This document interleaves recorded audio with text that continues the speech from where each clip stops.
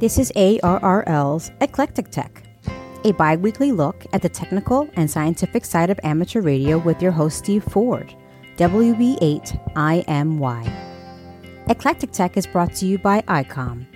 ICOM, for the love of ham radio, is about the passion for an incredible hobby. Visit ICOM in the community webpage at www.icomamerica.com/community. One of the more unusual communication modes that you'll occasionally hear on the HF bands is known as Hellschreiber. Many hams consider Hellschreiber to be a digital mode, and you'll hear it in the digital subbands. But is it really digital? Well, yes and no. Let's back up a bit. In fact, let's back up about 70 years. Hellschreiber was invented in the late 1920s by a fellow named Rudolf Hell. He called it Hellschreiber as a kind of German play on words. Hell roughly translates to bright, and Schreiber to writing. So Hellschreiber is bright writing. It is really a kind of facsimile rather than a digital mode as we come to know it. Hellschreiber uses tones like digital modes, but the tones are not being decoded into letters, numbers, and punctuation. Instead, Hellschreiber tones are used to simply indicate whether a pixel on the screen should be on or off. Hellschreiber sends a line of text as a series of vertical columns. Each column is broken down vertically into a series of pixels, normally using a 7 by 7 pixel grid to represent the characters. The data for a line is then sent as a series of on-off signals to the receiver, using a variety of formats, but normally at a rate of about 112 baud. So Hellschreiber is digital in the sense that on-off tones are being transmitted and a display created by software at the receiving end. But it's really up to your brain to do the decoding. In other words, you have to look at the grayscale characters and read them. There are several different types of Hellschreiber, but the one most commonly heard in amateur radio is called Feld-Hell.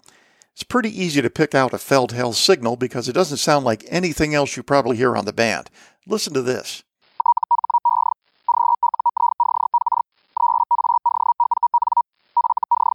So while you're receiving this signal and hearing this audio, your software is creating line after line of gray text on your monitor.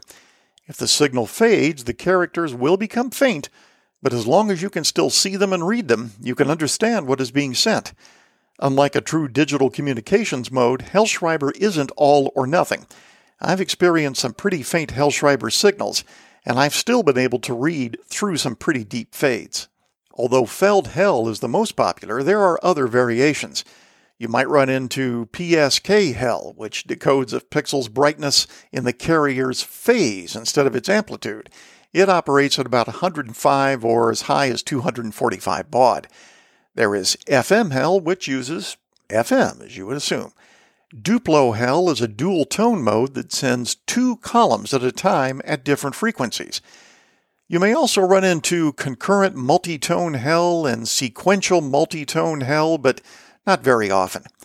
There's even, though, a fascinating narrow bandwidth mode called Slow Feld. It sends data at very slow rates with a bandwidth of just a few hertz. How slow? Well, the transmission rate is about 3 characters per second, or even less. Slow Feld is intended for communication under very poor conditions. In fact, some are playing with it on our new 2200 meter band. If you're interested in giving Hellschreiber a try, most of the digital software packages include Feld-Hell among its list of options. If you're already set up to operate other digital modes, such as FT8, you can use the same setup to run Hellschreiber. I generally find most Feld-Hell activity on 20 meters, between about 14063 and 14069 megahertz. Go to Google and do a search on the Feld-Hell Club. This is a pretty active group, and they got a nice website. They sponsor short Hellschreiber sprint contests every month. In fact, there's one coming up on August 15th. If you're looking for something different to try, look into Hellschreiber. Or as the irresistible pun goes, maybe we'll see you in hell. A few episodes ago, I spoke with Ed Hare, W1RFI, the ARRL laboratory manager, about wireless power transfer. You may remember that episode. To refresh your memory, just in case, this is the technology commonly used to charge devices such as smartphones, cordless toothbrushes, and other products. You may have some in your house. You simply place the device within a short distance of the charger, and the charger recharges the battery by transferring electrical power using an RF signal. Several companies are investigating wireless power transfer technology as a means to charge the batteries of electric vehicles. Rather than plugging your car into a charging cable, you'd park it above a charger embedded in the ground, presumably in your garage, and it would charge your car's battery wirelessly. ARRL has been keeping a close eye on vehicle charging technology because it has the potential to cause widespread interference to amateur radio. These chargers use powerful RF signals to accomplish the power transfer, and they often do it on fluctuating frequencies. Well, now there is a new development in this technology. In a way, I suppose it's the next logical step. Rather than requiring the vehicle to be motionless while it's charging, why not charge it while it's moving? 3 years ago, a couple of researchers at Stanford University built the first system that could wirelessly recharge objects in motion. However, the technology back then was too inefficient to be useful outside of the lab. Well, today, they've made substantial progress, and they've demonstrated a technology that could one day be scaled up to power a car moving down the road. Seriously. In the nearer term, the system could make it practical to wirelessly recharge robots as they move around in a warehouse on a factory floor, for example. That would eliminate downtime and enable the robots to work almost around the clock. In their first breakthrough, 3 years ago, the researchers developed a wireless charger that could transmit electricity even as the distance to the receiver changed. But that initial system wasn't really efficient enough to be practical. The amplifier used so much electricity to produce the required amplification that the system only transmitted 10% of the power flowing through it. In their new paper, though, the researchers show how to boost the system's wireless transmission efficiency to what they claim is 92%. Apparently, the key is to replace the original amplifier with a far more efficient switch-mode amplifier, as they call it. It took years of tinkering and additional theoretical work to design a circuit configuration that apparently does the job. They say the new prototype can wirelessly transmit 10 watts of energy over a distance of 2 or 3 feet. Apparently, there aren't any fundamental obstacles to scaling up this system to transmit tens or hundreds of kilowatts, something that a car would need. The wireless transmission only takes a few milliseconds, a tiny fraction of the time it would take a car moving at 70 miles an hour to cross the 4-foot charging zone. The only limiting factor is how fast the car's batteries can absorb all that power, though it could take many years before these wireless chargers become embedded in highways. The opportunities for robots and even aerial drones are much more immediate. It's much less costly to embed these chargers in floors or on rooftops rather than on long stretches of highway. Imagine a drone, for example, that could fly all day by swooping down occasionally and hovering on a rooftop just to pick up a quick charge. Now, unfortunately, I was unable to determine what frequencies are used by this device, or if the prototype has been tested for its interference potential. Even so, you can be sure the ARRL laboratory will be looking at this one, too. I'm on the telephone with Paul Denisowski, KO4LZ, and you are the Product Management Engineer at Rohde & Schwarz North America. Is that right, Paul? That's correct. Okay, I wanted to make sure I got your title right. And, Paul, I wanted to talk about Automatic Link Establishment, otherwise known as AIL. And just to start, for listeners who may not be familiar with the technology, can you give an overview of what it is? Sure, absolutely. So ALE, or Automatic Link Establishment, has been around for a long time. It's actually from the 1980s. And it's a way that, especially at HF, operators can get in touch with each other by having a system that automatically determines the best frequency that can be used, or the one that's most likely to succeed. And it also has some other features involved that can help it avoid interference or automatically schedule calls, etc. It's been used really extensively, especially for military and government applications, but it hasn't been heavily used in the ham radio community. There were some attempts at using ALE. PCAL, for example, is one example, but it hasn't really caught on. And one of the reasons why I wanted to talk about it today is ALE is being used a lot more in military and government with the new wideband HF and what they call fourth generation ALE. And so I thought it was maybe time to take another look at ALE and decide, is this something that would be useful for the amateur community as well? What is fourth generation ALE? Well, the first version of ALE wasn't interoperable, so it wasn't really that useful. But people did see the value of it. So for 2G ALE, second generation ALG, not 2G, the cellular 2G, it became interoperable. And then for 3G ALE, what happened was they added some more features to make it basically more efficient. For 4G ALE, they've added even further features. They do a lot of carrier sensing to see who's on the band and to avoid interference. It also allows you to send very, very short messages. A lot of the operators who use 4G ALE aren't even aware that it's happening because it sends messages very, very quickly and can actually do so during a live conversation. So a lot of advancements, again, in ALE have been very helpful in HF, especially now that propagation's challenging, shall we say. And challenging, yeah, okay. Absolutely challenging is a nice word. So it's one of the things that I think could be useful in the amateur community. And again, because it allows you to automatically pick based on certain criteria, the best frequencies or the frequencies most likely to establish a connection. How would you, just using your imagination, Paul, how would you see this evolving or developing within an amateur radio environment? Well, it's actually been in the amateur radio environment for a while. I think it's somewhat fallen into disuse. I do think it would be helpful because we have a situation now, again, propagation-wise, that's challenging. I mean, we're at the bottom of a solar cycle, and it doesn't ever seem to want to end.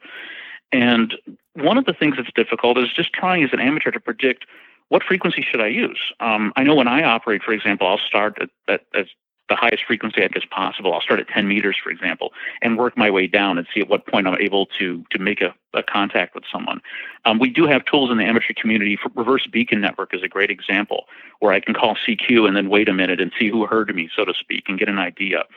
And this is very helpful for me. What I think ALE could bring to it is the ability for connections to be set up automatically instead of us hunting around the bands. Every time I change a band, I have to tune up again on that band, for example, which can cause problems for people. But ALE, you would have historical knowledge of propagation and frequencies and help you make a better educated guess as to where to start when you're looking for a band that will support your particular connection that you'd like to create. Do you see this as something that could be supported by software? In other words, an amateur in his shack who has a transceiver that is software controlled, he's got a PC sitting there. Do you see something of that nature, or do you think it has to have dedicated hardware? Oh, it definitely would feel it would be software. I mean, PCAL is a great example. It's software. It's free software. It's been around for a while. I would encourage people to go to the HF Link website. They have a lot of links and explanations on PCAL. So it would definitely be software only. It's not like PACTOR or something like that. You could simply use software or sound card, which I think, thanks to things like JT65 and FT8, a lot more hams are familiar with now, the idea of using software and a sound card to send digital modes.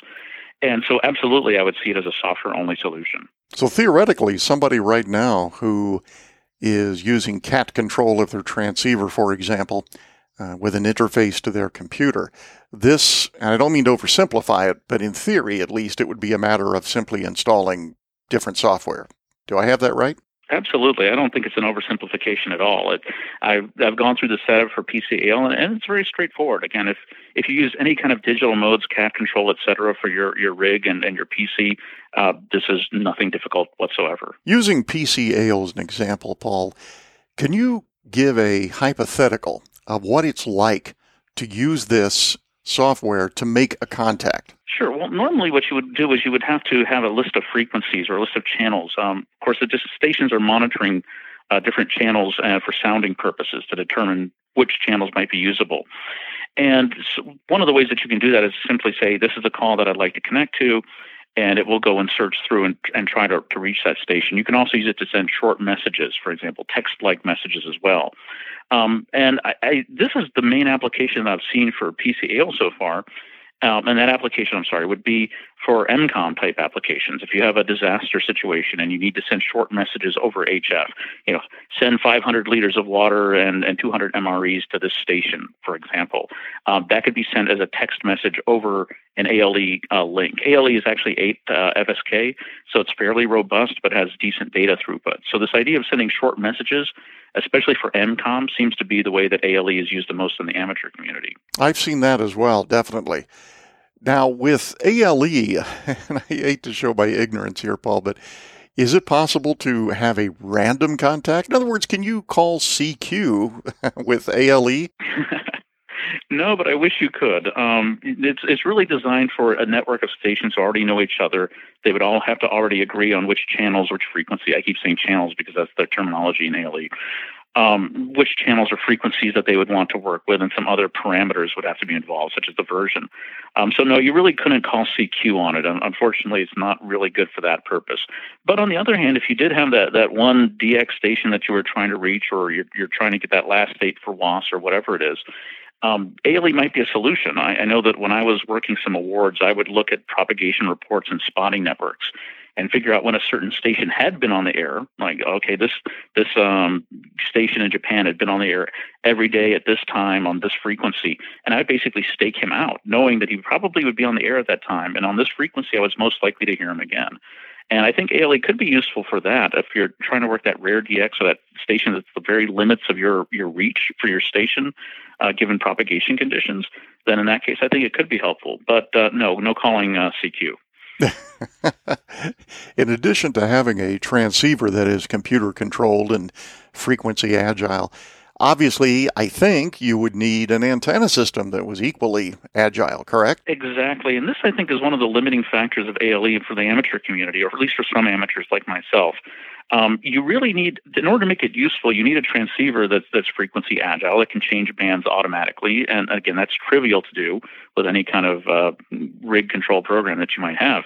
The issue is the antenna, right? If propagation changes and it turns out that instead of 10 meters, I need to now be at 40 or 80 or heaven forbid 160, you would have to have an antenna system that was able to work at all those frequencies. Now, there are a lot of really great tuners out there. I use a tuner all the time, but there aren't a whole lot of antennas that can easily handle all of those bands. So for military users, they often have switching units, et cetera, that will switch based on the frequency. I know there are a lot of hams who do that as well. But the real challenge, I think, is not getting your rig to change frequency. Again, that's easy.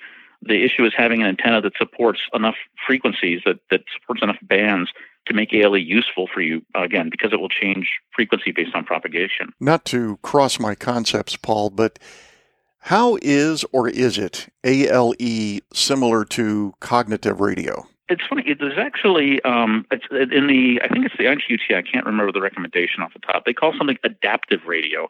And I think cognitive and adaptive radio are kind of the same thing. It's the idea that the radio will automatically pick the best frequency, will automatically set up the connection. Again, that's their terminology, and automatically adapt to the situation. So, for example, I say, I need to talk to this person. Well, what is the right frequency? Okay, can I set up that, make that connection? And then especially if there's interference, if it's just regular kind of QRM type interference, if they were jamming in a military environment, can the radio automatically detect this and change frequencies? In other words, the radio is aware of the environment and makes decisions automatically. Again, the ITU, I think, calls this adaptive HF. I'm going to assume that cognitive is the same thing. I'm not really sure. I believe it is. I think it is. And for that reason, I think it's a great thing. I mean, we do this as hams all the time. I'm on the band and ask somebody to QSY when somebody steps on me, or I have bad fading or other noise issues. And this would simply automate that process. No, I can see what you mean.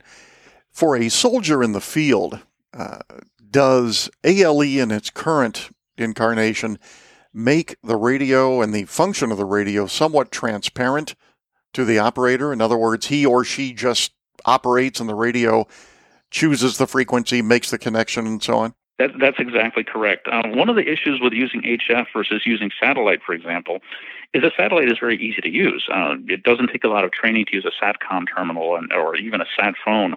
Is trivially easy for most people. HF, as we all know, is a little bit more complicated.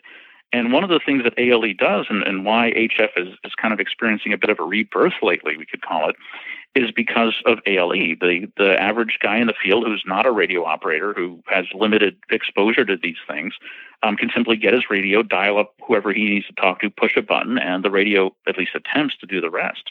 So absolutely. I think without this functionality that ALE brings, interest in HF outside of the amateur community would probably still be falling. But what we've seen is ALE is one of the components that's actually bringing HF back to life, so to speak, for a lot of non-amateur applications. If I had to ask you to drag out your crystal ball, How do you see this playing out with amateur radio? Well, I think there are a couple of things where it could add value. I think absolutely until the solar cycle picks back up again, we're going to continue to see challenging propagation, and anything that helps us pick a good frequency for calling CQ or reaching a certain station is always welcome and valuable. I think we all know that amateur radios have been a huge contributor to our knowledge of HF in the wider world. And I think that we have been pioneers in that community for a very long time. In a way, I think 4G ALE is a chance for the how should I put, the government military community to give back to the amateur community. I think there's a lot we can learn from it that we can incorporate into applications or technologies of our own that we can use. So if I were to look into the crystal ball, will the amateur community adopt 4G ALE? Probably not. Can we learn a lot from it and develop applications and technologies that can help us? I think we can.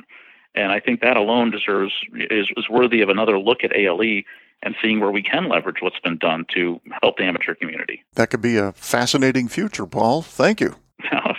My pleasure. Tune in again for the next episode of Eclectic Tech, produced by ARRL, the National Association for Amateur Radio. Music is provided by Purple Planet at purpleplanet.com. If you have comments, email eclectic@arrl.org. This episode is copyright ARRL, and all rights are reserved. I'm Sabrina Jackson, KC1JMW. See you next time.